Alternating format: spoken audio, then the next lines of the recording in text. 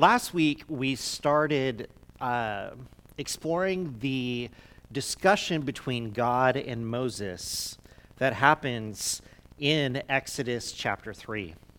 And I knew going into that sermon that I had too much to talk about. So sure enough, we cut it off about halfway through. So this morning, we are picking it up back at that halfway point in the middle of this story. So here are some things that we need to remember so that we can try to pick up this conversation approximately from where we left off last week. Number one, background information. The Hebrews did not have a firm identity as a people. We tend to think of them when we read these stories as the fully formed people of God, but that is not who they were. They were an enslaved people without a true home who had spent generations in Egypt, seemingly without any direct intervention from God. Number two, the Hebrews did not know, therefore, as much about God as we think they did. Even before they were in Egypt, there were not any guidelines for how to be the people of God. The Ten Commandments had not yet been given. They didn't have any festivals or ceremonies. The best that they have in terms of worshiping God were these sacred spots that were sort of scattered throughout the land, places that Abraham or Jacob, where they had encountered God. Number three, Moses himself was a man without an identity. He was simultaneously Egyptian, Hebrew, slave, royalty, murderer, fugitive, protector, husband, father, and shepherd. He could not go back home to Egypt because Pharaoh would kill him. He could also not go back home to his enslaved people because ultimately they had rejected him for growing up in this royal environment while they were slaves. He was so confused about who he was, he named his son Foreigner in a Foreign Land, which, by the way, a couple weeks ago, Justin came up to me and assured me that they would come up with a very biblical name for their child. I suggested burden, but I didn't want the child to have too much baggage growing up. Kelly, it's just a joke. Don't worry about it. How about blessed burden? Blessed burden. We'll go with that. So Moses was in this point where he was empty, which was a good thing because God was about to give him all of the filling that he could handle. So when we pick up the story of Moses at what is it called?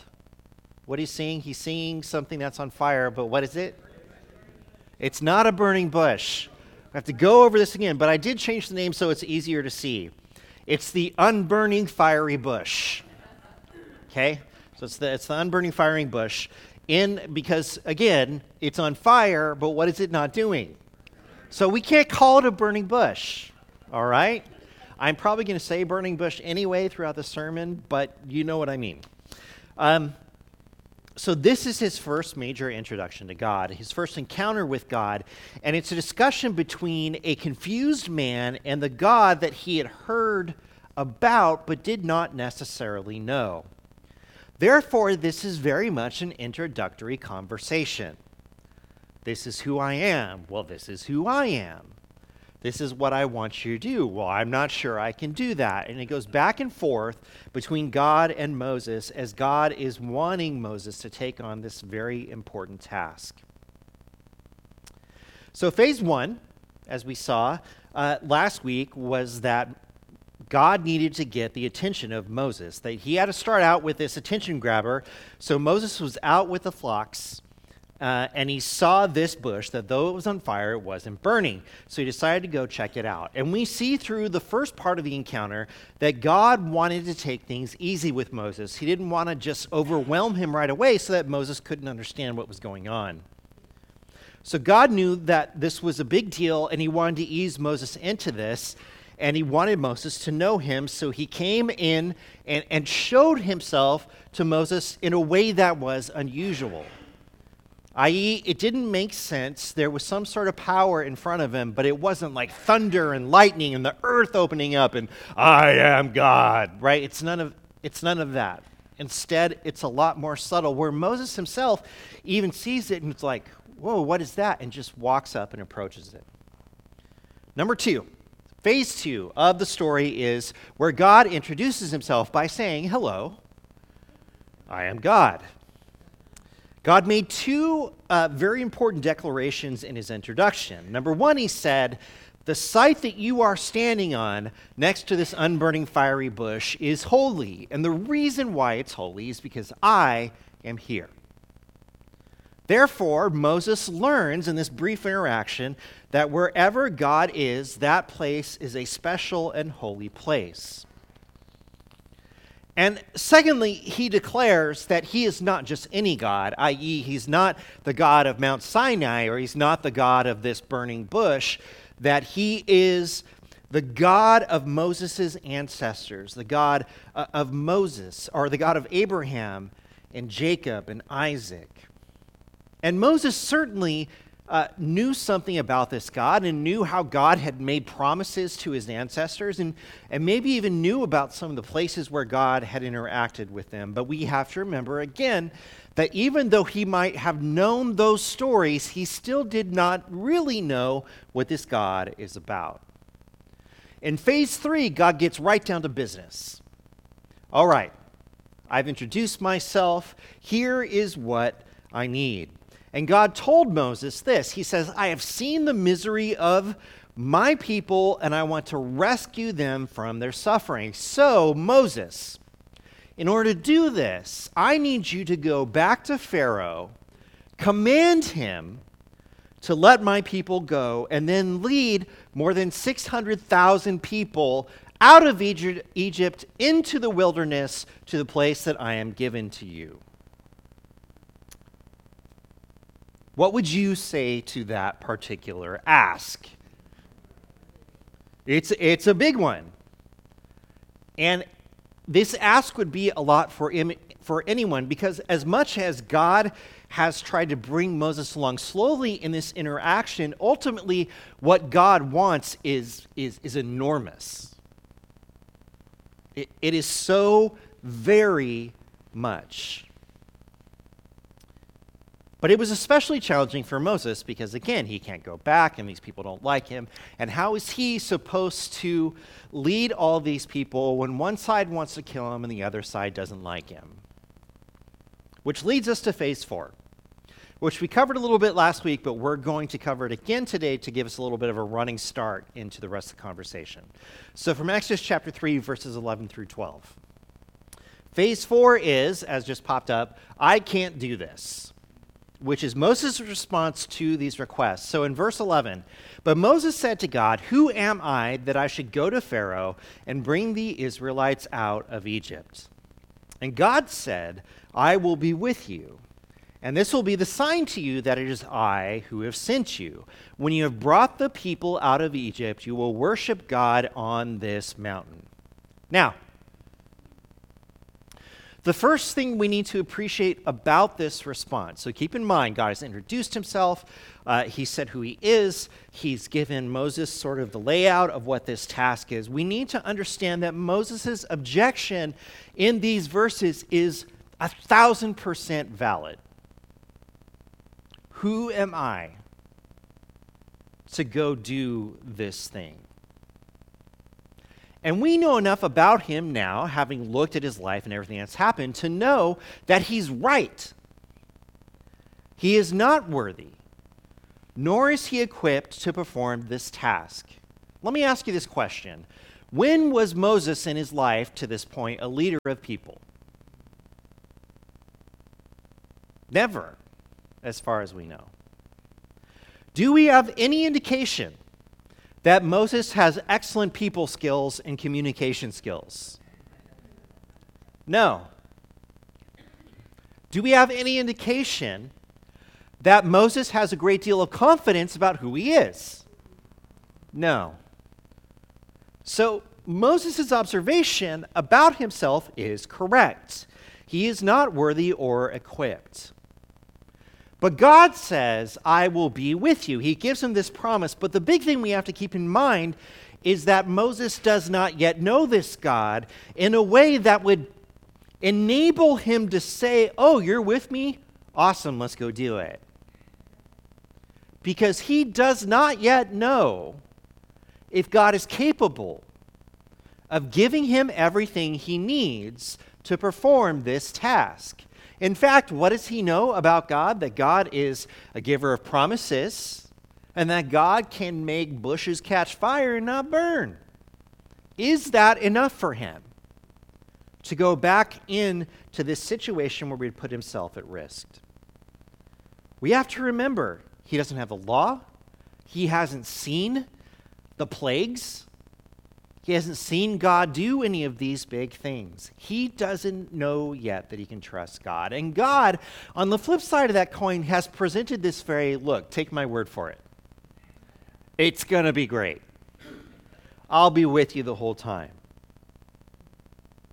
God's response meant to encourage Moses here in this verse is a little bit confusing. He says, a sign to you that this will all be okay is that one day you will worship with the people on this mountain. It's very much, what if my parachute doesn't open? Well, jump. And when you're on the ground, you'll know it opened. Question. I can still be on the ground without it having opened. I'm not sure how that's supposed to make me feel better. This is kind of like saying all of your fears will be relieved and you will have total confidence when this is all over. Does this help him in the moment? No. But in the middle of there, what did God say? Again, he says, I will be with you. You will not be alone, nor is it about your capabilities. Moses says, I can't do this. Who am I? And God says, I will be with you. Now, again, Moses can't yet appreciate exactly what that means. And I gave this example last week. Based on his understanding of God, or gods, having grown up in Egypt, did he think that he had to dig up the unburning fiery bush and take it with him? Because he's worshipped these images, or seen people worship these images for all this time, and this is the first time he's seen some sort of representation of God in this way. I mean, it's possible. I'm not saying this is what happened, but we have to understand that his understanding at that point was not enough to know what God being with him really even means. But we know what that means. We know that the presence of God makes all the difference. So the next thing that God did is really extraordinary. It's not so extraordinary to us, but we'll get to that in a second. So phase 5, God says, let me give you my name. This is who I am, and this is what you can tell people about me. Picking up in verse 13.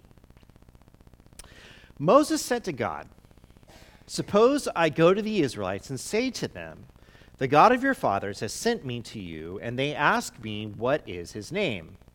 Then what shall I tell them? God said to Moses, I am who I am. This is what you are to say to the Israelites.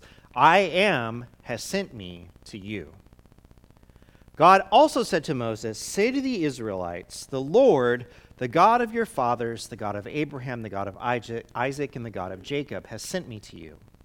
This is my name forever, the name you shall call me from generation to generation. All right. Why is this moment so extraordinary? It's extraordinary because in this interaction, God gave Moses his proper name. So for example, let's just say people who have met you call you, or call me, let's just do it that way because it's easier, Mr. Smith, right? Or Pastor Smith, or your highest reverend. Whatever it is that makes sense in the moment, they call me this name. And I say, no, you don't have to call me that. Just call me Bryce. That's my name. Now, in a sense, that's what God is doing. He's giving Moses his proper name. This is who I am. This is what I am to be called. Now, does Moses, prior to this, have a name for God? No. And this is what's interesting. All he really has for God up to this point is a descriptor of what God has done. I am the God of who? Abraham, Isaac, and Jacob, the giver of the covenant. But he does not have any words or name that actually describe who he is. They just describe these moments that happened, again, generations ago. He knows him as the God of his ancestors. So, on a very practical level, giving his name is a good thing. But that is not what makes this moment so special. First, it's important for us to understand that there are a lot of names for God. Within the Bible, within Scripture, there are a lot of different names for God. And a lot of times they are situation specific, i.e. the God who saves, or the God who provides. And maybe just off the top of your head, you can think of different names for God. Words like Jehovah. Those kind of words, they stick out to us, or the Lord, or God Almighty, right? We have all these words that, to a degree, what they do is they describe something about God. Moses was not asking him in this moment, like, what should I call you? Instead, and this is clear based on God's response, Moses is asking them, who am I to tell them you are, more than just the God of our ancestors? Who are you? What are you like? What have you done? And God replies in this with a couple of important points. Number one, that he is God eternal. I am. Which is such a those are two difficult words put together to start to wrap your mind around what that means. Does it mean that God simply exists? Well, yes, but it also means more than that. Does it mean that God has been present throughout time? Yes, but it means more than that. And that's one of the beauties of these things. So think about these two things together, okay? If we have names that describe what God has done, what this name says is I am, which by its very nature, to a degree, is undefinable. In those three letters, we find a really big name. A really big name that we could attach all sorts of words to, which help us to understand a little bit of the unknowable about God. But the message is simple. I am. Secondly, he gives Moses the same perspective that he is the God of his Hebrew ancestors, that he has seen their affliction and will redeem his people from bondage. And all of that is caught up in this name. All these things that are going to happen, all the things that have happened, the things that Moses will come to understand about God that he does not know yet is wrapped up in this name. I am who I am, or just I am. This is the most important of God's names in the Bible, this name in particular. And it's a four-letter name represented by these letters on the top there, YHVH. That's how the name appears in Hebrew Scripture. Now, not all the letters are there to help people say it out loud. This would be, though, the word that we would say, Yahweh. That is this name that he gives Moses there on the mountain. It is often referred to within Judaism as the ineffable name, the unutterable name, or the distinctive name. There is no name like it, and there is something, as I said, unknown and mysterious about it. Logistically, it's related to another Hebrew root, which is to be, and reflects the fact that God's existence is eternal. Now, here's some things that are not necessarily relevant to the Moses story, but I think are relevant in helping us understand how important this name actually is. Number one, there are beliefs and ideas about speaking this name. So I'll just, full disclosure, I don't like to say Yahweh. And this might explain to you why I don't like to say that word. Officially, there is not any sort of rule against saying this name within Judaism. However, so they had Hebrew scripture, they had a commentary on Hebrew scripture, and they had a commentary on that commentary, and that second commentary is called the Talmud. So basically, throughout this time, you have the law, you have the Mishnah, you have the Talmud. Law, commentary, commentary on commentary. So by the time we get here to this third place, it was the custom to use substitute names for God, and some teachers asserted that a person who pronounced this name according to its letters instead of using a substitute had no place in the world to come and should be put to death. It's true. Well, hear me out here, all right? Hear me out. So instead of pronouncing that name, they would substitute the name with something like Adonai or some other name of God.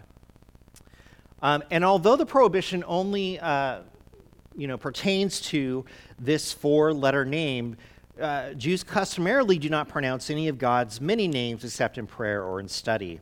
And the usual practice is to substitute letters or symbols so that even the names they would use, like Adonai or like Jehovah, would become something else so that they're not simply saying the name out loud. It's an interesting concept, right? And so today, if you're asking, do people do this today? Well, Orthodox Jews probably do. And some of the other groupings, they might not do so. Now, here's something even crazier. When the temple was destroyed the first time, with the prohibition on saying the name of God, people forgot how to say it at all. So the pronunciation of this name fell out of practice. And though rabbis had passed down the pronunciation, too much time went or passed between when they knew how to say it and when they had forgotten. So even the name Yahweh is not necessarily how you would say this name, or how it would have been said originally to them. That's basically later scholars' interpretation of how it would sound. And you might notice there's only 4 letters. So the other letters that we have in the word Yahweh were put there by other people to try to make sense of the word. We're not going to get into the Hebrew language and why that is. Just take my word for it at this point. You guys with me? Okay. Number 2, there were also restrictions on writing the name of God. So if the name of God were written in a permanent form, it was illegal for them, for scribes and others, to erase that name or to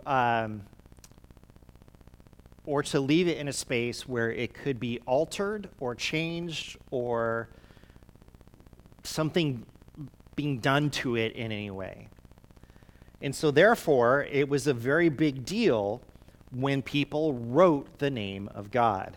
And it even extends into this day.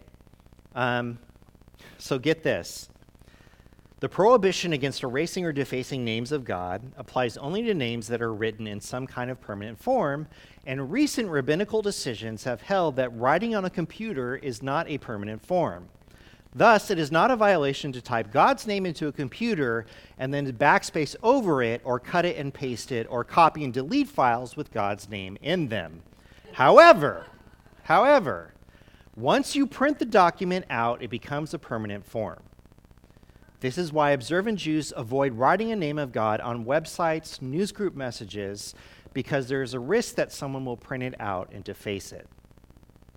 And normally, and you may have even seen this, again, Orthodox Jews will avoid writing the name of God altogether by writing G-D, which is their way of giving a sort of offhand referral to what it is they're talking about without necessarily writing the name down. Okay. It seems like a lot to us, doesn't it? And I've heard Christians over time say, I'm so glad that we're free in Christ so that we don't have to do that. Or I'm so glad that we're no longer under these laws and restrictions. I'm so glad we have a personal relationship with God so that we don't have to keep that distance. All good things, but that's also an exercise in missing the point a little bit. The point is not that you have to jump through hoops in order to speak of or write about God. The point is there is an element of God and his name, the Yahweh name. That name is so special and so significant that you do not speak it or write it without consideration. In fact, you may not speak it or write it without praying about it first, before you apply his name to something. Now, think about our world right now, and think about how many issues, opinions, conflicts, disagreements people attach the name of God to.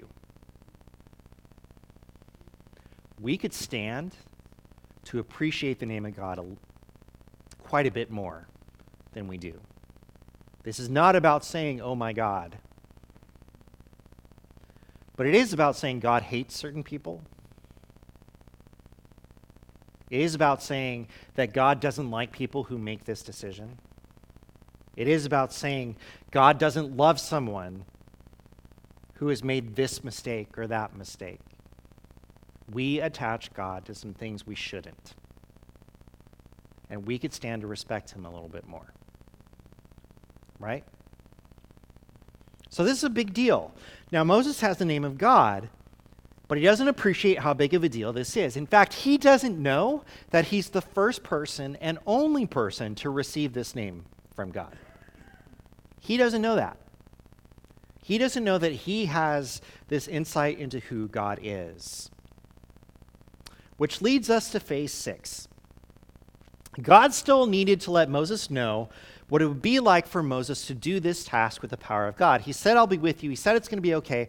Now Moses needs to know what God is going to do to actually make this happen. So phase 6 is, I will go before you. I will go before you. He's already said this, but now he needs to describe what it's like. So let's look at verses 16 through 22. Go assemble the elders of Israel and say to them, the Lord, the God of your fathers, the God of Abraham, Isaac, and Jacob, appeared to me and said, I have watched over you and have seen what has been done to you in Egypt. And I have promised to bring you up out of your misery in Egypt into the land of the Canaanites, Hittites, Amorites, Perizzites, Hivites, and Jebusites, a land flowing with milk and honey. The elders of Israel will listen to you. Then you and the elders are to go to the king of Egypt and say to him, the Lord, the God of the Hebrews, has met with us. Let us take a 3-day journey into the wilderness to offer sacrifices to the Lord our God. But I know that the king of Egypt will not let you go unless a mighty hand compels him. So I will stretch out my hand and strike the Egyptians with all the wonders that I will perform among them. After that, he will let you go. And I will make the Egyptians favorably disposed toward this people so that when you leave, you will not go empty-handed. Every woman is to ask her neighbor and any woman living in her house for articles of silver and gold and for clothing, which you will put on your sons and daughters, and you will plunder the Egyptians. All right. This is a bit of an interesting description here. There are some things we need to note. Number one, the promised land has changed since the time of Abraham, Isaac, and Jacob. The land of Canaan was not as inhabited when Joseph moved his family to Egypt as it was during the time of Moses.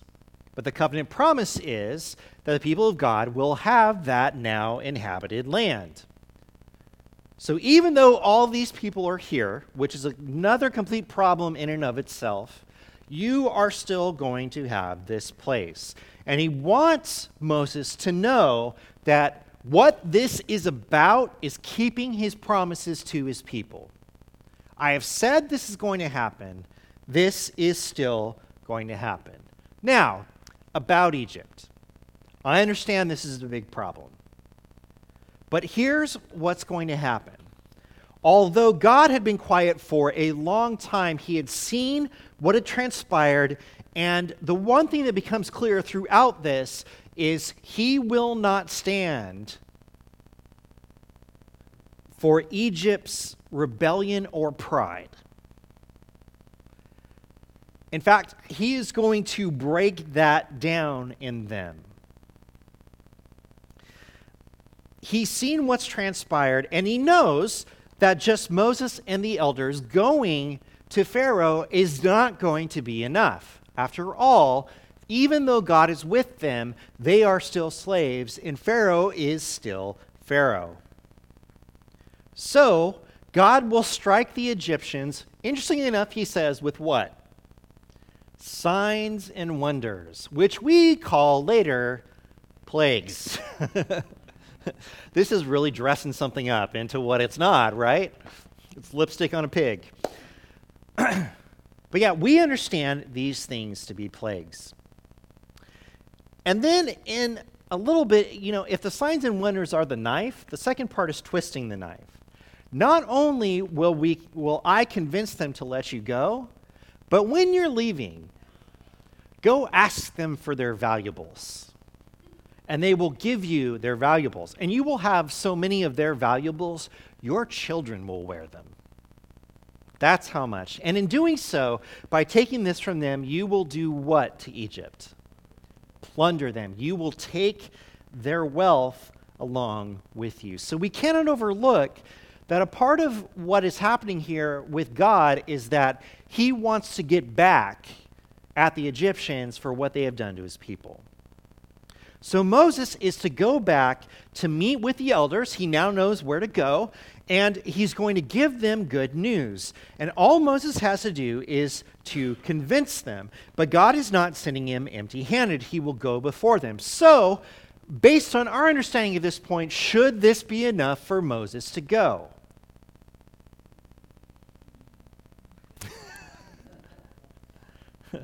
I'm glad that you're being more conservative with your answers, because it means you're taking his situation seriously, which we need to. We have to remember that God, again, is asking Moses to trust him without Moses knowing if he can trust him.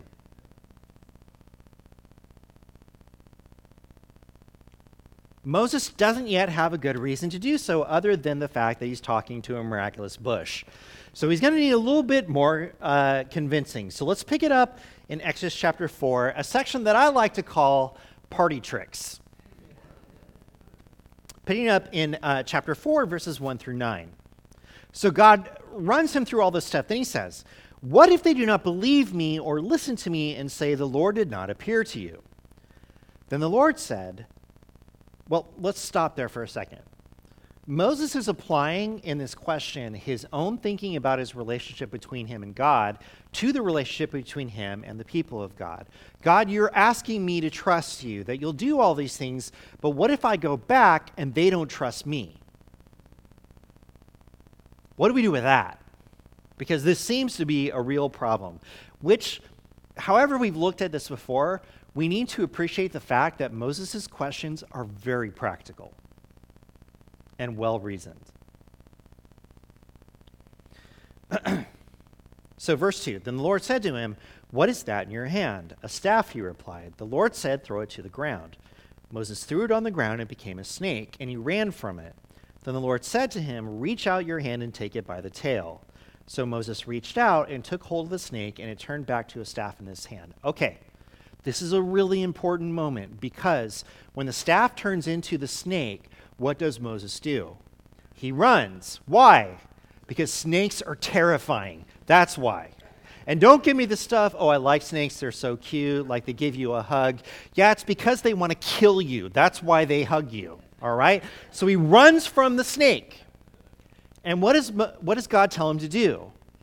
Pick it up by the tail. So in this moment, with this one thing that he's terrified of doing, God says, go grab it. And what does Moses do? He grabs it by the tail, which means in this one interaction, what's happening? He's learning that God is not playing some sort of trick on him. And he takes a step toward overcoming his own fear of this thing in this moment. And he grabs it by the tail, and it turns back into a staff. Verse 5. This, said the Lord, is so that they may believe that the Lord, the God of their fathers, the God of Abraham, the God of Isaac, and the God of Jacob, has appeared to you.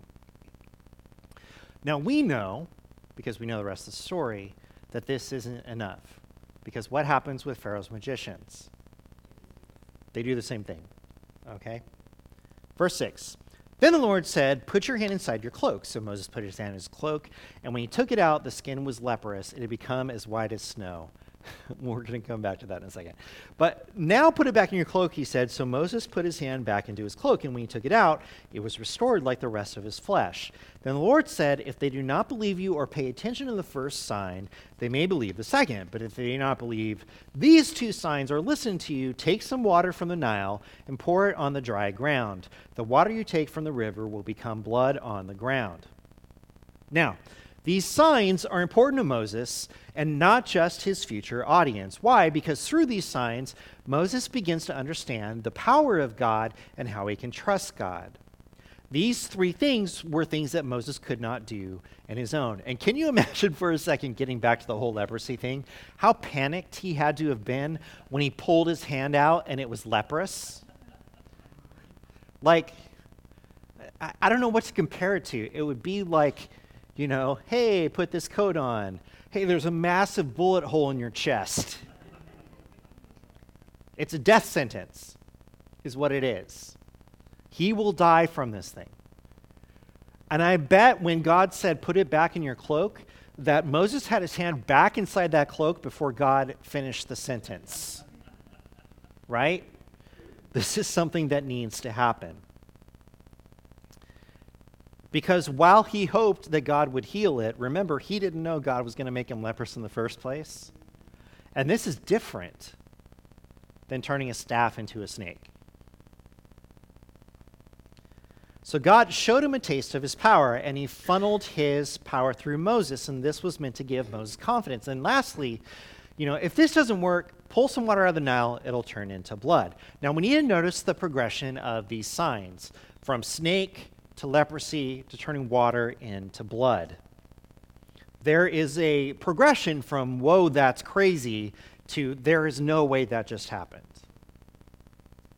Transforming something static into an animal, healing a dying hand, and turning the Nile into blood. And think about the distance that this covers. Power over items, power over the body, and power over nature. And these three simple things, what has God shown Moses he can do? Anything. That he can do anything.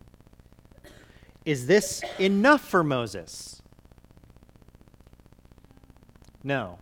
And we need to ask why. We need to ask why. Let's pick it up in verses 10 through 17. Moses said to the Lord, pardon your servant, Lord. I have never been eloquent, neither in the past, nor since you have spoken to your servant. I am slow of speech and tongue. The Lord said to him, who gave human beings their mouths? To which I imagine Moses saying, I don't know, you? Who makes them deaf or mute? Who gives them sight or makes them blind? Is it not I, the Lord? Now go, I will help you speak and will teach you what to say. But Moses said, pardon your servant, Lord. Please send someone else. Now here's what I want to ask you just for a moment. Is Moses being obstinate or stubborn? It's interesting, right? It's an interesting question. Is he being one of those things? Is he just being like, I'm not sure he is being obstinate or stubborn. Because at this point, the thing we need to understand is that it's not necessarily that Moses doesn't believe in God anymore. What does he not believe in? Himself. We get to this point, and it's not about God or what God is going to do. It's about whether Moses believes he can do it even with the power of God. And what does he think?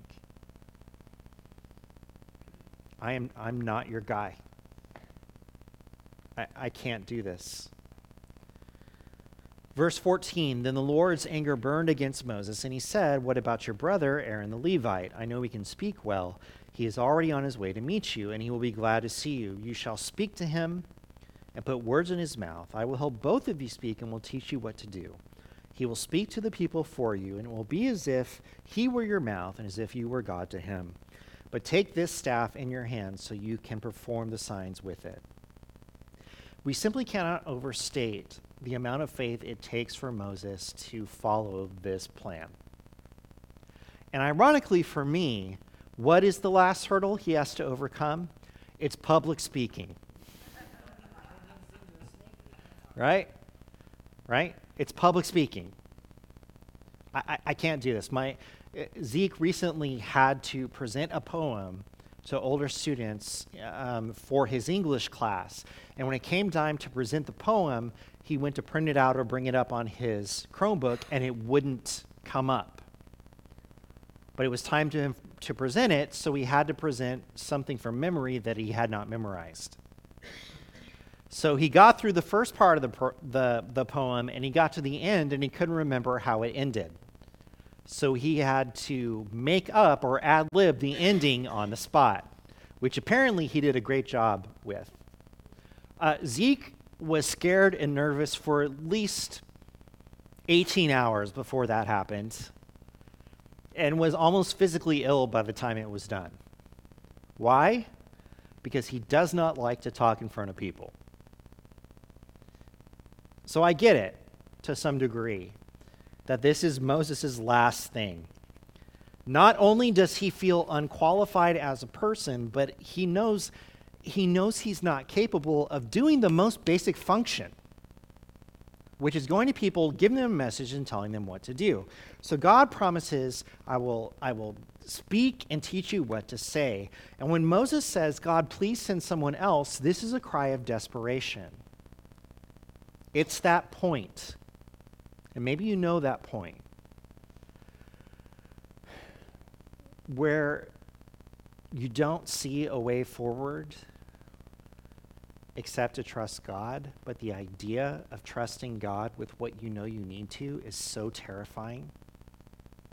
And you're not sure that when you take that first step, where is that foot even going to land?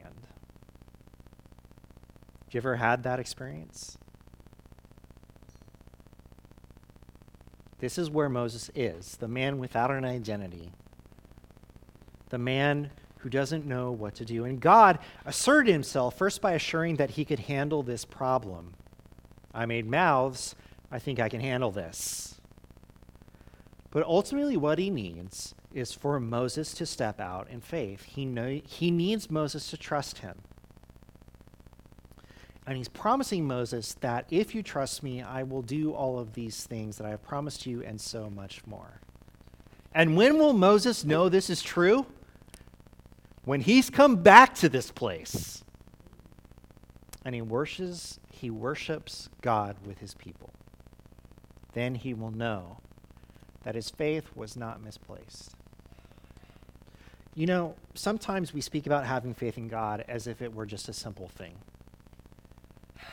Oh, you're depressed or anxious? Have more faith in God. Have you tried praying? Oh, you don't know what to do? Have more faith in God. Oh, you're trying to make a huge decision and you don't know which way to go and you're losing sleep over it? Have more faith in God. The thing that those statements ignore is that faith, by its very nature, requires us to move into what we cannot be sure of and do not definitively know.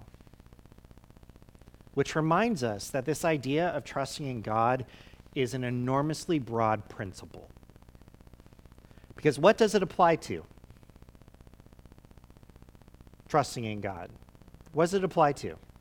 Everything. And how's it going to work out, this trusting in God? It's going to work out great, but not necessarily in the way you want it to. Awesome. Am I going to know? When am I going to know what it is that I should do? Not until you do it. Well, what if it's the wrong thing? Well, God will show you. It's like asking someone to get behind a car with a blindfold on and to put their foot down on the gas. Is that scary? Yeah, it is. I mean, some of us are bad enough drivers with our eyes open and all of our senses. It's a terrifying thing. So here's what we need to remember. Number one, God doesn't ask us to go alone. And that's important. And look, we may not have insight, realistically, honestly, we may not have insight into what that means until we do it. But there's a really great promise hidden in there, which is when it happens, you'll know. When it happens, you'll know. You don't have to go alone. Number two, God is going to give you what you need. Is it for your purposes? No. But it's for His. And that's not bad news for you. That's actually good news. Because if God gave you everything you needed for your purposes, the world would be even more of a disaster than it is right now. That's a fact. If God gave each of us all we need for our desires, imagine how awful that would be. It would be pretty bad. Therefore, this promise that it's going to go towards God's work is actually, it's a really good thing. Because part of trusting that God will actually make something happen is also trusting that God knows what that thing should be. For your benefit. For the benefit of the kingdom. But none of it happens if we sit in this comfortable space that we've built for ourselves, where we have not yet stepped out in faith, and where we can still control all the things around us. That's the spot that's the hardest to leave, you see, where the unknown is still out in front of us, and we're not living inside of it. But Moses doesn't become Moses until he moves. Moses doesn't become Moses until he goes to Egypt and speaks to his people and confronts Pharaoh and uses all of these things that God gives him without ever knowing what they were and without understanding how they work.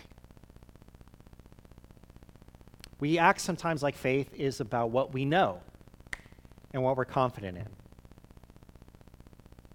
What we know is God, and what we're confident in is God. Everything else is a bit of a mystery. And that is the way that life is. Well, how can we live life that way? We can live it that way because Moses delivers the people of God from the king of the earth and takes them to the place that God had prepared for them. That's why we can believe in that. We can believe in that because God sent Jesus here for us because we are incapable. And to overcome all of our fears, our worries, our sin, the death that comes with us, that we might have a life we would never have on our own.